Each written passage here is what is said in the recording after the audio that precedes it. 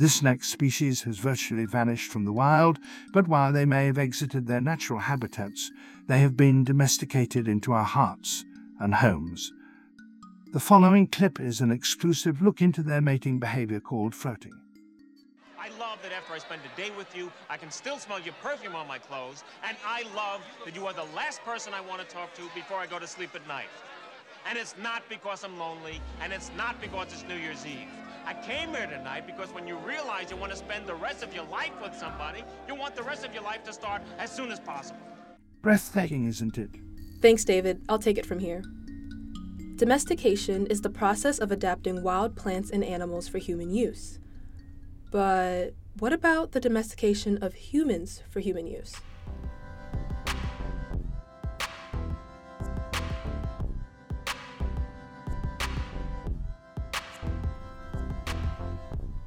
In this episode, we'll dive into the riveting world of the domestication syndrome hypothesis, tackling the what, why, and how of domestication, with an inside look into how we may have actually domesticated ourselves. I'm Sasha, and you're listening to State of the Pod. Let's start with a brief history of domestication, just slightly outside of how you might be familiar with it in terms of plants and animals. There once lived a man named Dmitry Belyaev, who really loved fur coats. I quite like that name, Dmitry. Okay, moving on. For Soviet Russia, fox farming was an excellent source of foreign currency following World War II. But working with these wild animals was no easy task. Luckily, Belyaev had an idea. In the same way he could breed certain foxes together for desirable fur colors, he could breed only those foxes that were least fearful and least aggressive when approached by humans. You don't say. Yep, and Belyaev did just that. The offspring from the first generation of friendly foxes were similarly bred for friendliness, and the cycle continued for decades, even after Belyaev had passed. What ensued was astonishing. The foxes began to behave like dogs. This turned into this. They wagged their tails, whined, whimpered, and would even lick the humans. Just like Fido. Yes, just like Fido.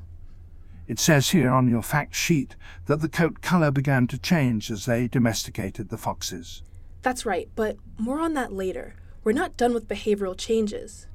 But Sasha, I thought you brought me in to talk about humans. Which brings me to my next point. Now you may be wondering how this all relates to humans. I am. It seems like we're the ones doing all the domesticating. Well, you're not wrong. But you see, we've also been domesticating ourselves.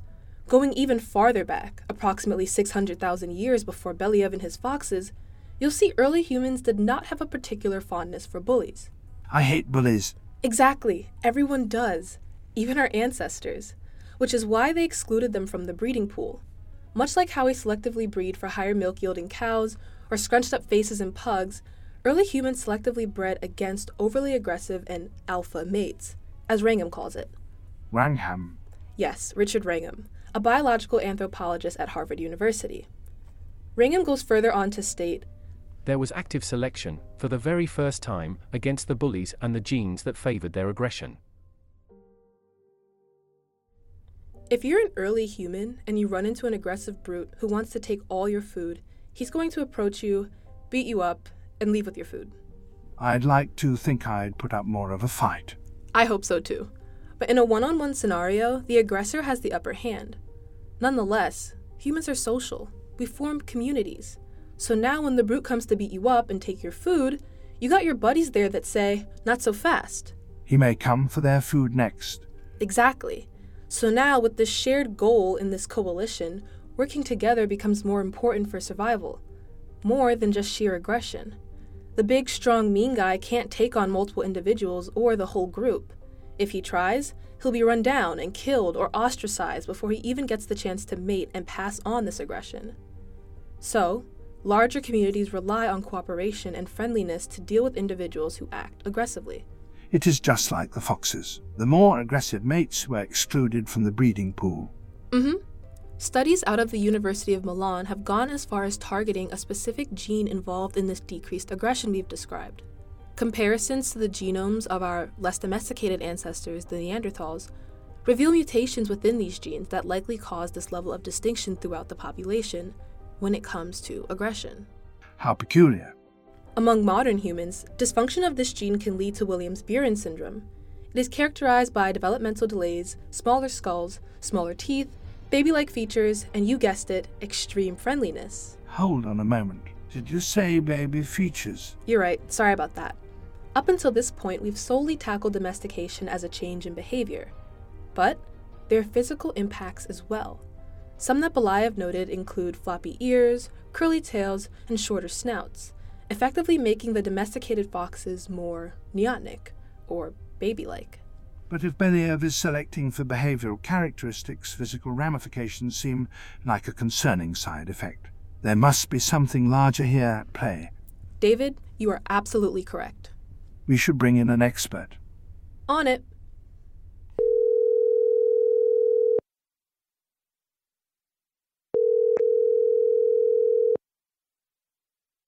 Your call has been forwarded. Okay.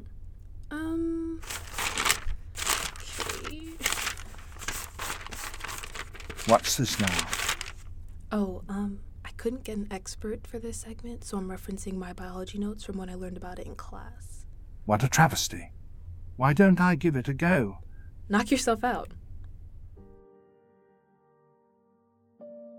A 2005 study of zebrafish connected reduced levels of aggressive behavior in adulthood to the inhibition of neural crest cell migration while the fish were still embryos. But what are these neural crest cells? Biologists from East Carolina University define neural crest cells as a group of cells that arise during embryonic development. They play a critical role in the formation of many different tissues and structures in the body.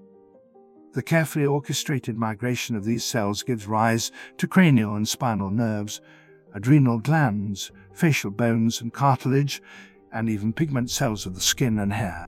Oh, remember to talk about the pigment cells. The proper migration of neural crest cells dictates the proper placement of pigment cells that provide color to tissues like skin and hair. Is this why the fox coat color began to change when they became less aggressive / more domesticated? Precisely. One feature of the domesticated foxes was the presence of white patches at the ends of their tails and paws. The neural crest cells never made it to their destination. They never did, not fully at least. And this is characteristic of all domesticated animals. Dogs and cats and horses and cattle and foxes all have some individuals with these white patches or floppy ears that aren't seen in their wild counterparts. Here, David, you're an expert. Name one animal in the wild with floppy ears. The elephant. Great. Now name another. See? Let's think about it like this. When you set out with the goal of domesticating an animal, what are you trying to do? Decrease aggression. Perfect.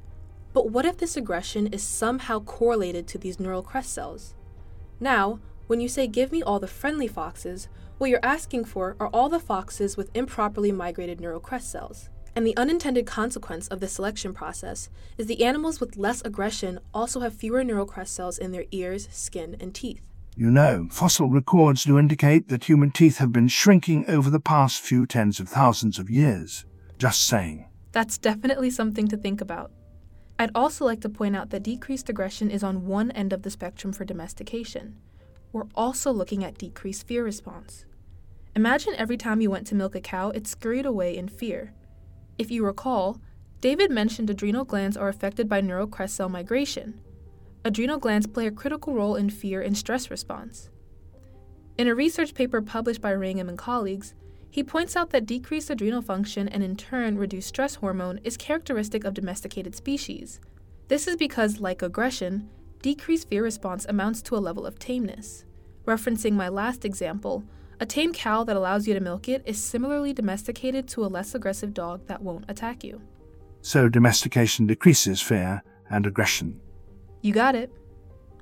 These physical changes and the overall tameness of domesticated animals is referred to as domestication syndrome. The hypothesis for this syndrome posits that domestication involves the selection of individuals with reduced fear and aggression, which are traits believed to be controlled by the same genes that regulate the development of neural crest cells. Since these cells are crucial for the development of the nervous system, craniofacial structures, and pigment cells, we see changes there as well. Incredible. Yep. And guess who coined the term domestication syndrome? Who? Dmitry Belayev. You're pulling my leg. I swear. You see, Belayev didn't just love fur coats. He actually didn't care for them at all. He was, in fact, a man of science, a geneticist to be exact. He had been ruminating on this radical theory of his that said genes govern the behavior of domesticated animals, and under the guise of a fur farm, he was able to test his theory. That cheeky genius.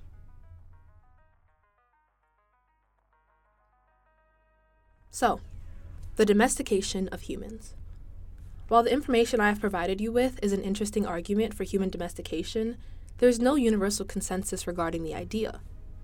While some anthropologists and evolutionary biologists have suggested that humans themselves have undergone a form of self-domestication, leading to reduced fearfulness, increased social behavior, and changes in physical appearance, this theory is still the subject of debate among scholars. It's also important to note that these are generalizations of what has happened over time. Yes, there are aggressive foxes, dogs, and humans. Yes, there are cows that will still run away if you try to milk them. Of note are these general trends I've presented you with and how scientists have reasoned they come together. In this episode, I've covered the evidence that supports the domestication syndrome theory. By extension, the theory suggests that our species has evolved to be less aggressive and more cooperative, allowing us to form complex societies and work together towards common goals. What we do know is the theory highlights the complicated interplay between biology and culture in the evolution of our species and the development of our very own society.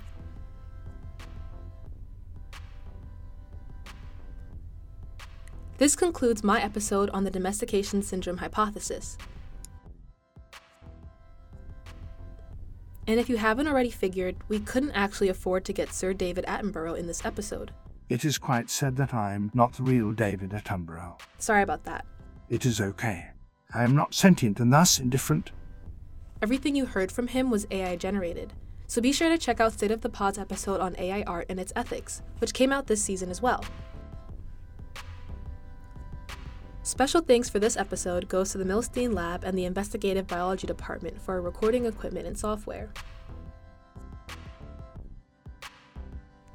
I'm your host, Sasha Smalls, and this has been State of the Pod. Hope to see you soon.